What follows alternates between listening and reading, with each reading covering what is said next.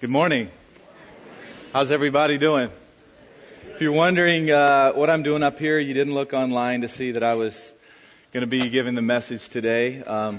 If you don't know who I am, my name is Matt Jernigan, and Francis asked me to speak, and I'll get in a little bit to more about why he asked me to speak just a little bit later. But I wanted to give a little bit of background of where I'm from and how I ended up here and how God placed me here. And when Francis asked me to speak, I chose a passage that I knew I had to preach on because I knew I'd have to work through it for the past couple weeks.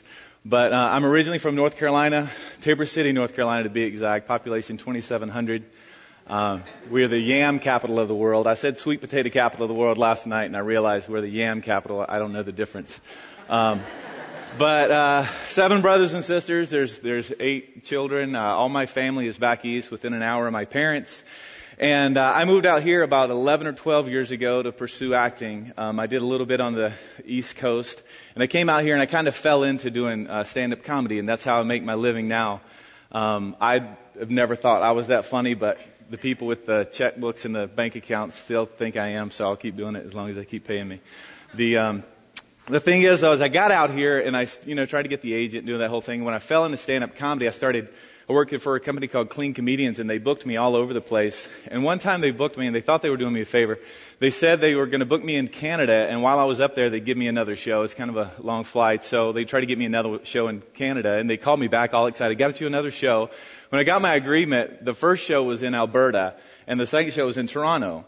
And like right after day, it's kind of like saying, since you're in Washington State, since you're in the United States, we got you a job in Maine as well. But I didn't know geography at the time, so I had no idea until I had to get on the plane. So anyway, I go and I do this show, and it's just another show. I do a big church kind of conference thing, and on the way to the airport from that show, I'm so tired from flying back and forth. I get in the van and I cruise to the airport with this bald Asian guy, and I started talking to him. And I found out that he was a pastor and that he had spoken at that conference. I didn't see him. And he started talking about his wife, who was a singer. My wife was pursuing music at the time, and we talked about that. He started talking about a church he started. And I was so unspiritual at the time. I was like, how do you start a church? I mean, do you go to the city and get a paper and fill it out? It wasn't like, oh my gosh, that's amazing. You're starting the body of Christ. But we talked, and I got his card because I figured if I was ever in his state or his city or whatever, I could come and check his church out. And I thought he was going to be flying back to, Florida or Kentucky or Asia or somewhere else. He was flying back to Simi Valley. And I was living in Woodland Hills at the time, so it was only, a half-hour drive. And my wife and I had checked a bunch of churches out all over the place, and we came up here, and it was when we were the NPR 5 or 6 years ago. And one of the first things he said, he was saying something about he had gotten in an argument with his wife that week. And I'm like, wow, I can listen to this guy. Not because I argue with my wife, but because, no, he was being real. He's honest. You know how Francis is, and he's just so realistic. And we started coming. We got hooked. We started coming. Very shortly after that, he introduced me at the church picnic. He introduced me to Shalene Bryan, and she had me come in and do a show for the marriage retreat reunion sort of thing. So I immediately got to know a few hundred people, and then I did a show at Impact, and then I did a show at the, for singles and all these different places. And so immediately I just knew a lot of people, and people knew who I was. And it was really cool for me, but I was still, my spirituality, I grew up in the church, a Baptist church, and pretty much followed the rules. You don't drink and don't smoke, and you don't, have sex before you're married, those things. And that's kind of what my faith was. And then I came here and I was, I was soaking in so much from what Francis was teaching. But then when it really, really got me was I went to a men's retreat. And Francis even had me perform like the Saturday night before we left. So even, all those guys knew me, and I just see all these faces, and it just seemed so friendly and warm and everything. And that morning, Sunday morning before we left, they always have a baptism for anybody who wants to, give their life for the first time or get baptized because it's the first time. And I was sitting there, I remember praying. There was 350 guys on this beach, on this island out at Lake Mead.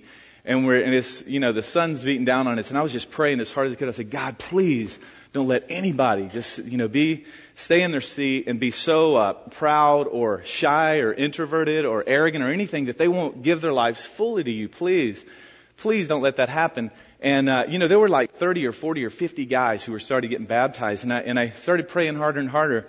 And let me just back up a second, because when I moved to California, it's kind of like God's sense of humor that He did not make me successful. I thought I moved to California, I could become an actor, I could at least make a living at it, because if Keanu Reeves can make $20 million a movie, anybody in this room has got a chance, okay?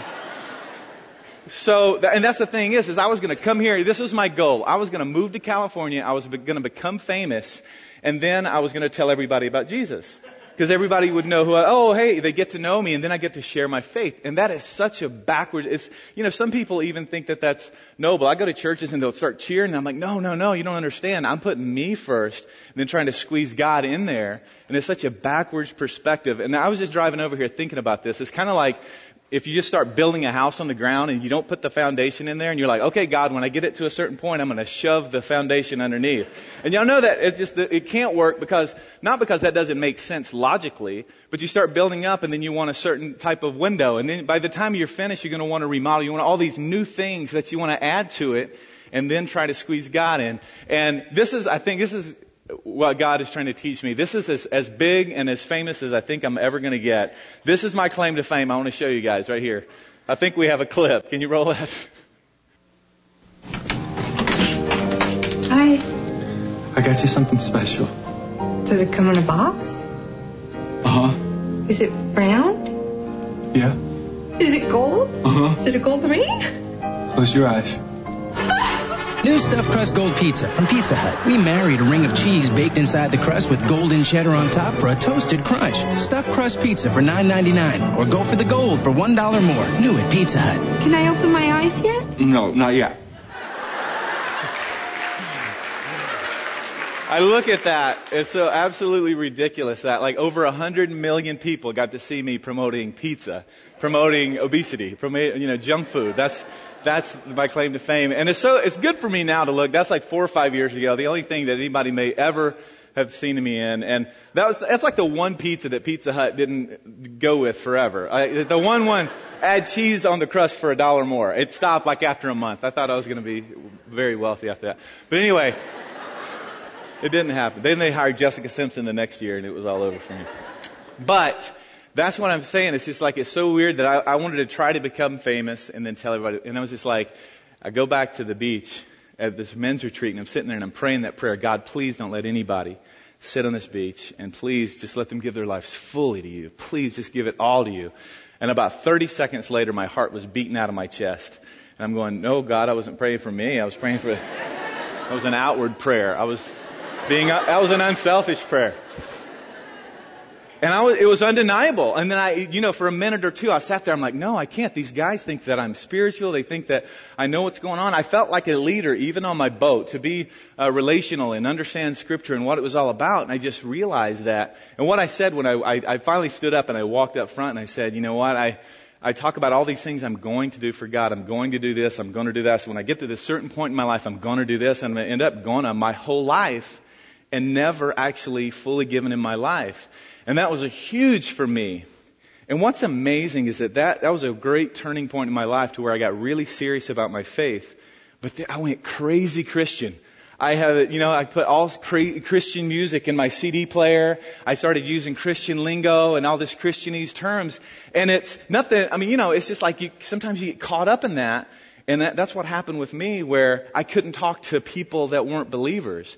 It was this weird talk, and I felt myself trying to manipulate conversations to get to that spiritual point and try to fake them out. And one thing that I've learned, especially having been in the entertainment business and worked in that realm, is that the world, people who don't believe that Jesus Christ saved them, that God saved them through Jesus Christ, that gave their lives fully, that fully believe in Jesus, people who don't believe that, people out in the world, they can see right through people being fake. They can see right through people trying to get one over on them.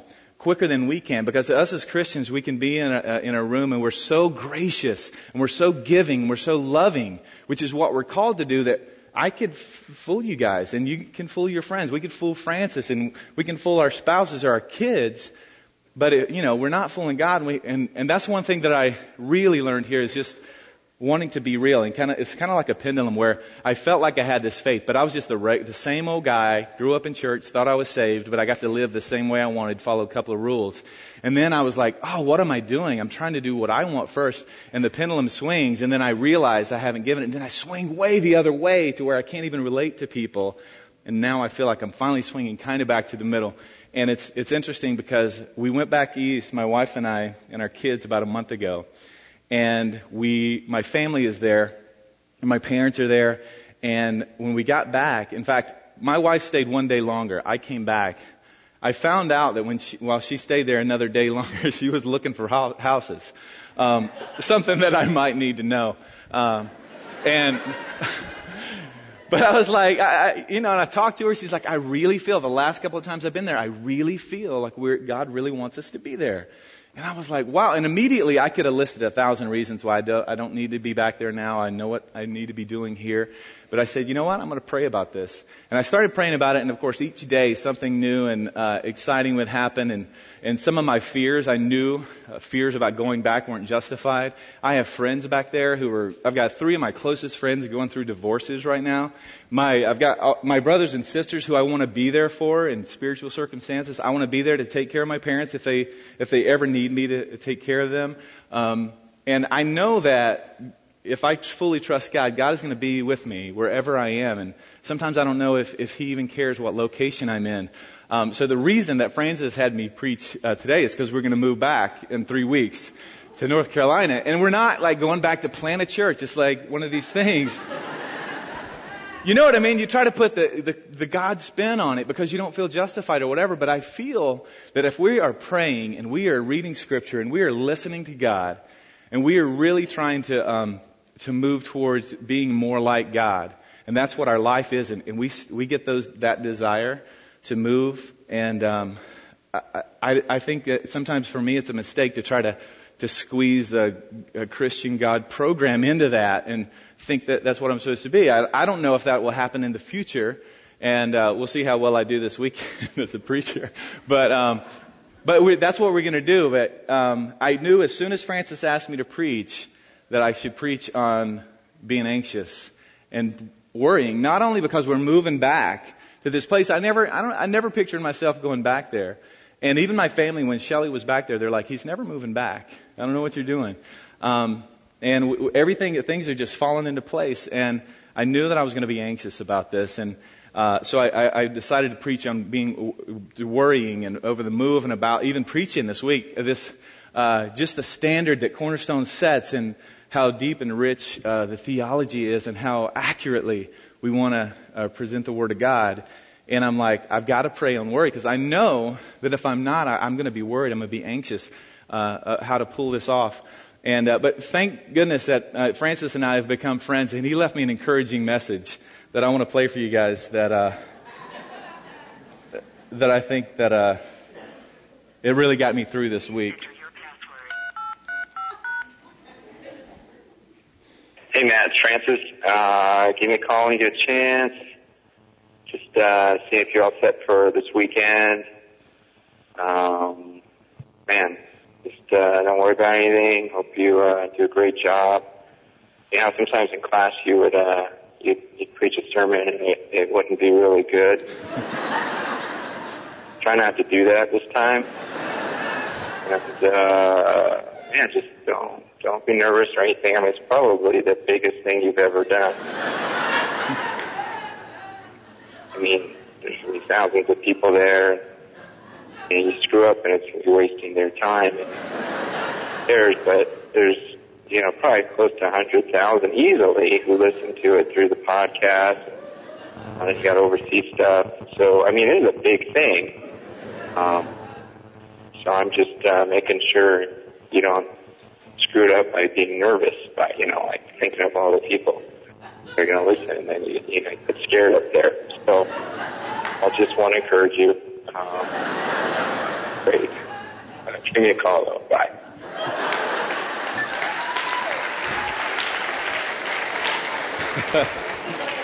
A wonderful and loving senior pastor, Francis Chin. Isn't that great? That wasn't even enough for him, okay? Friday, I must have mentioned that week that Friday I was going to really be laying everything out and getting my the passage in order and all the things that I wanted to talk about on Friday. I'd set that full day aside to wrap everything up. So he gives me a call at about 11 o'clock on Friday because it's his birthday and he's going to play golf. And he says, hey, come play golf with me on my birthday at noon and the hottest day of the year. At noon, play golf, something I do once or twice a year maybe.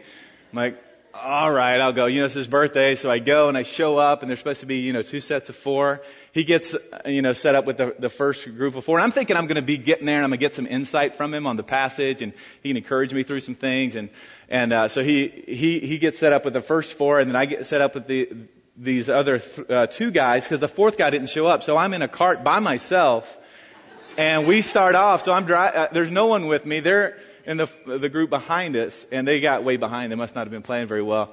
And 5 hours, I'm driving around the golf course by myself in the heat. I get back to the clubhouse. I'm like, well, I'll just talk to him when he comes in when they finish. And they didn't finish for like another half hour. He comes in and sits down next to me after they finally get back in, gets a glass of water, and sits there 5 minutes and passes me on the back. He's like, oh, it's good playing with you, and leaves. So I thought it would be perfect to preach on worry and with all the encouragement I can get. But I saw a video this week. Maybe you guys saw it too. But hopefully I can at least do better than what happened here in a very nervous moment. Recent polls have shown a fifth of Americans can't locate the U.S. on a world map. Why do you think this is? I personally believe that U.S. Americans are unable to do so because some people out there in our nation don't have maps, and I believe that our education, like such as in South Africa and the Iraq, everywhere like such as, and I believe that they should, our education over here in the U.S. should help the U.S. or should help South Africa. It should help the Iraq and the Asian countries, so we will be able to build up our future for our. I think some people got mad at me for playing that because they think I'm making fun, but she's gotten like 5 million hits on YouTube. She's probably going to have her own reality series. She still got third runner up. And they get the questions beforehand, but I figured, 5 million people can watch this. I don't need to be that nervous up here and be worried.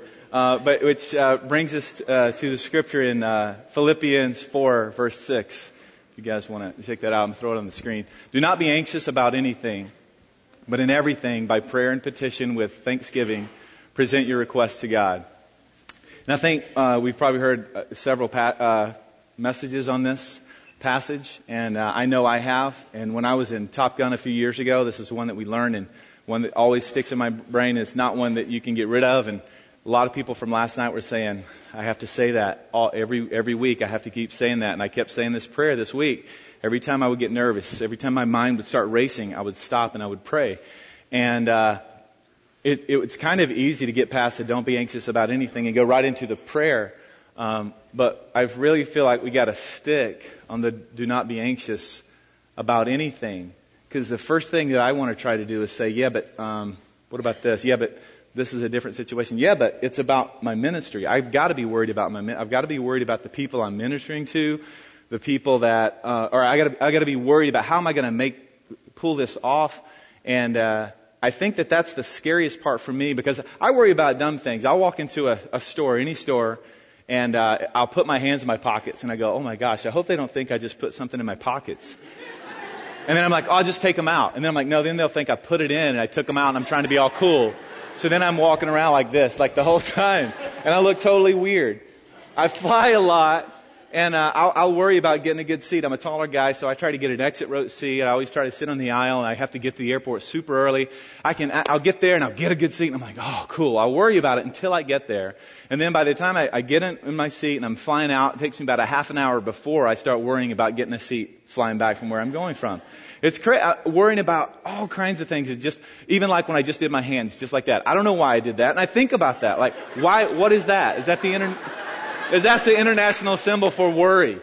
Everything, I'm totally aware of things. And these are just little teeny things to worry. God wants us to be at peace, okay? And that is worry, and that is not right. It says do not. I actually did a word study, okay? Like anxious means to choke, and worry means to strangle. And then I did a study on do not. And even 2,000 years ago, it meant do not. It still means do not. And I wanted to dance around. Even the title of my message today was Worry and Sin. I wanted to say worry is sin. And then I didn't want people to worry about their worry. I don't think that it's a good idea. It's like if my wife and I ever got into a disagreement, and she said something like, well, that hurt my feelings. And I say, well, it shouldn't. That shouldn't hurt your feelings. I didn't mean to hurt it, so don't let it. That's the worst thing you can do because it's happened already. So I know that even thinking about don't be anxious, that's a hard thing to say. Don't worry. If you're worrying, the application is right there. Pray. As soon as you start feeling that, pray about it. And I know that certain people, it's just like the whole worry, it's just like the whole anxiety is just so overwhelming. But what I want to do before we can even move on into the application, that's the hardest part, is do not be anxious. Is like, can we agree that if the Word of God says do not do something and we do it, are we not being disobedient? And if we're being disobedient, are we not sinning? And I put that in a phrase of a question because it's not like this, I'm trying to come up with a different interpretation of what this means. It means do not worry. Do not worry about your ministry. Pray about it. Do not worry about family issues or health issues or, unsaved family members. God does not want us to worry. God gave us peace as part of the fruit of the Spirit. He wants us to be at peace because that reflects who He is. God is peace. And when we are at peace, then we reflect who God is and we show the peace of God, which, later on we'll talk about. It transcends all understanding. But don't be anxious. Do not worry about anything. And I started thinking about this because one thing that's helped me is that now that I have small kids, we put the picture of my kids up there. That's Luke and Presley. Yeah. And I mean, that's who they are most of the time. That's who they are right there. They're just full of energy, happy, just want to have fun and joke around and enjoy life. And I just imagine if either one of them, Luke or Presley, came every morning when they woke up, they came to me and said, tears in their eyes, and just totally upset, just totally worried. What is going on? And they're worried that they're not going to get fed today. Or they're worried they're not going to have clothes today. Or they're worried they're not going to have a house to live in today. And I would, as a dad, I'd go, why would you think that? Why would you ever think that? Haven't I always fed you and given you clothes and made sure you had a place to stay? Hasn't that been the case even before you could even walk, that I've always taken care of you? Why would you think that? And as a dad, I would kind of be upset and kind of like, that doesn't make any sense. But I would also be broken-hearted to know that my kids were like that they didn't think they were going to be taken care of. Think about the God of the universe who loves us as His children. The God that can do anything that He wants, anytime. The God that spoke the stars into place and named them. And He loves us like His own children. And we go, God, I know that You saved me from the pit of hell, a lake of fire. I know that You gave me salvation. I know You saved me when I didn't deserve it at all. I know that You lavished me with blessings and love and just grace. And You promised that I won't even die. My last breath here, I'm going to be breathing the next one with You in heaven, in paradise. I know that You can do that. That's what I stand on. That's the foundation of who I am. That You chose me to be one of Your children. But I don't trust that You can heal this. I don't trust that You can get me through this job situation. I don't trust that whatever. That's why it says, do not be anxious. And those are the hardest 4 words to try to get past, to get into the next thing. And it's such a weird subject just because it's like, when you start thinking about worry, you start thinking about that thing that you worry about. And I'm just saying that this week, probably hundreds of times, I started worrying about this week. About this moment that I'm on stage. I started worrying about what am I going to say? Am I going to try to be too clever? Whatever. And as soon as I would get that feeling, I would start praying. And the cool thing is that in everything, by prayer and petition, with thanksgiving, present your requests to God. With thanksgiving. Yeah, we come to God with our petition. God, we need help. Can you fix this circumstance? Or can you show me how it's going to glorify you? But the with thanksgiving, it's like right in the middle. It's like with thanksgiving.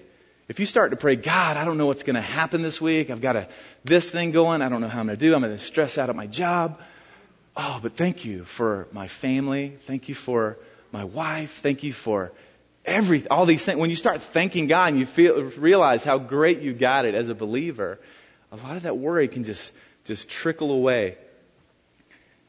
And the peace of God, which transcends all understanding, will guard your hearts and minds in Christ Jesus.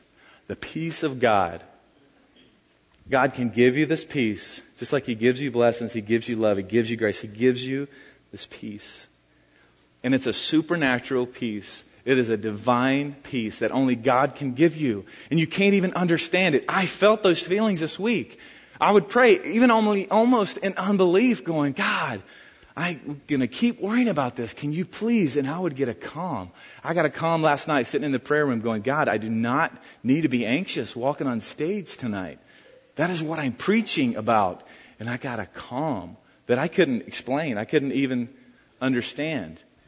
I have a couple in one of my small group, and the wife was going through cancer, and the husband, his sister's sorority sister, was one that got killed in the Virginia University massacre thing that happened, and he was going through probably one of the most stressful times at his job, and he came to a small group, and he's like, my wife's got cancer. My sister's best friend just got killed, and my job is crazy now, and I'm at peace. And I could tell that it was almost shocking to him, like it doesn't make any sense. And it was an encouragement to me. I'm like, wow, to try to put myself in that place at that time. If that's the peace that transcends all understanding, it's the divine peace that God gives us. And like I said before, that's when we resemble who God is. It's a peace from God we can't take credit for. And people around you and people that don't believe in Jesus, that's crazy. Don't you love your wife? Don't you know that don't you need to be worrying about this? Don't you need to be taking care of? It's like, and He's got peace. That's part of what God gave. He gave us peace when He saved us. And I don't know, it's just it's so hard because one of my biggest fears was that I was going to say worry is sin, and people who deal with worry and anxiety that I can't even imagine. People who have got a past that I can't even imagine. People who came from a certain type of home that I can't even imagine, that deal with issues. And the Scripture says, do not be anxious. And if I'm anxious, then I'm sinning. I have to believe that because that's what the Scripture says right at me, right now. And it's like I get fearful that it's too bold of a statement. But that's what the truth is. And I don't want to step off of that because it's God's Word. And this is what we stand on. And I don't want to ever give disclaimers and say, oh, well, in this situation, oh, in this situation. But the thing is when you feel that anxiety, when you feel that worry, when you feel that thing coming on, you pray. The antidote is right there, right then and there. Stop and pray. And it may be a prayer, God, just take this worry from me. But point out that what the worry is. God, I don't know what to do with my friend who does this, and I don't even know what to do with this person that I go to church with who's doing this. How does that happen? Someone that I look up to and I see, whatever it is, And you have to, when you know what that thing is and you present that and you petition God with thanksgiving, present your request to Him and He'll give you peace. That's what He promises us. Right now I want to take like 2 or 3 minutes and think, and almost seems like contradictory, but think about that thing that overwhelms you, that stresses you out, that always comes back, that may keep you up at night, that may make your heart beat, get your stomach upset, whatever that thing is, that thing. It could be 10 things. Pick a thing and put it in your brain. I don't want you to, obviously don't worry about it, but I know sometimes our bodies start rushing. I already started getting like that. I even think about some of the things in my move that I've got to take care of. And let's just stop and petition God right now with thanksgiving, all the things that He's given us, and present our requests to God and beg Him for that peace that He promises us. So let's just take a couple minutes to do that right now.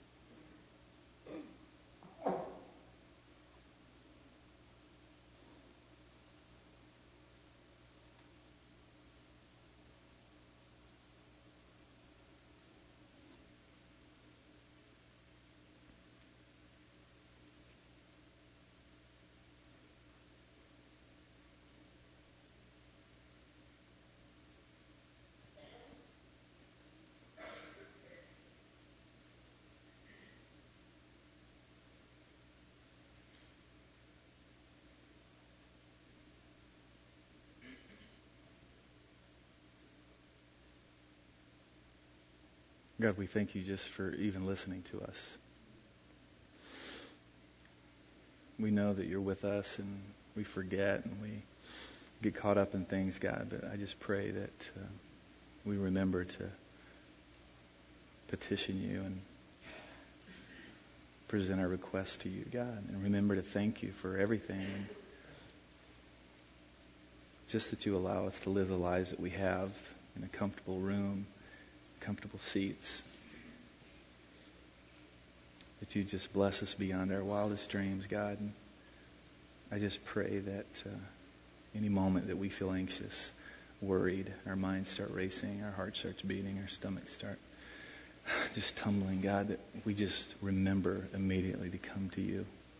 It's what You've called us to do, and that we understand that You will give us the peace that we long for, that we want, and that we can't even understand.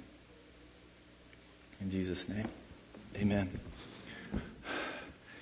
If you try to think about like what some of the things to think about, the next verse is great. I can get caught up into this. The next verse, in verse 8 and 9, says, "Finally, brothers, whatever is true, whatever is noble, whatever is right, whatever is pure, whatever is lovely, whatever is admirable, if anything is excellent or praiseworthy, think about such things. Whatever you've learned or received or heard from me or seen in me, put into practice.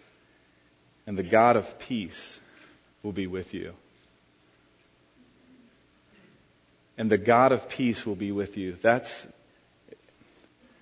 to me, it just seemed really cool that in the earlier passage it says the peace of God. He will give you the peace of God. And it's a peace that God can give you.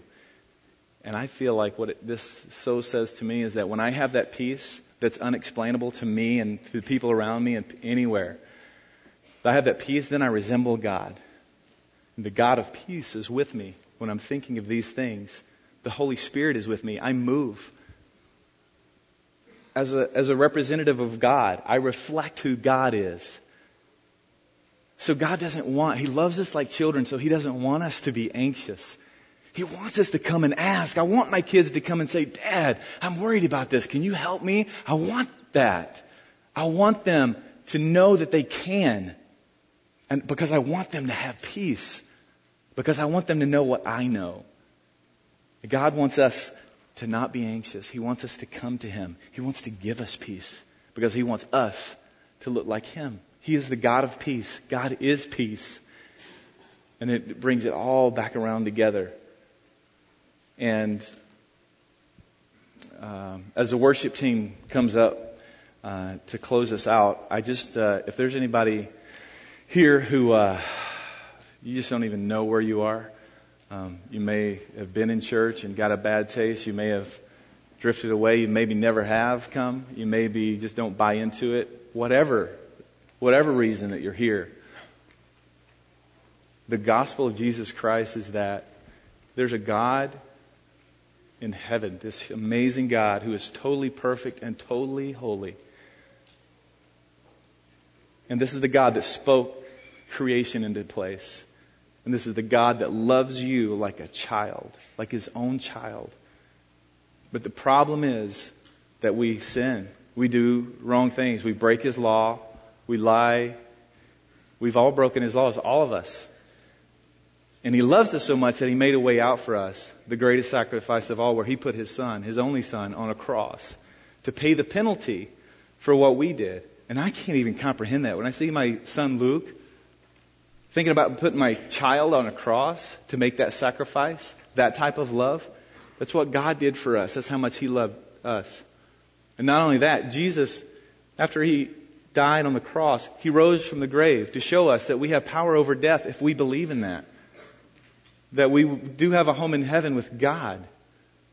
But He calls us to repent from our sins, turn in the opposite direction of our sin, live for God, repent, be baptized, and be filled with the Holy Spirit. If there's anybody here who's never made that decision, if you have questions, if you need prayer, if you want to be baptized, you've never been baptized, the first thing that we're called to do as believers is be baptized. Whatever it is, there'll be some people up front that will love to pray with you.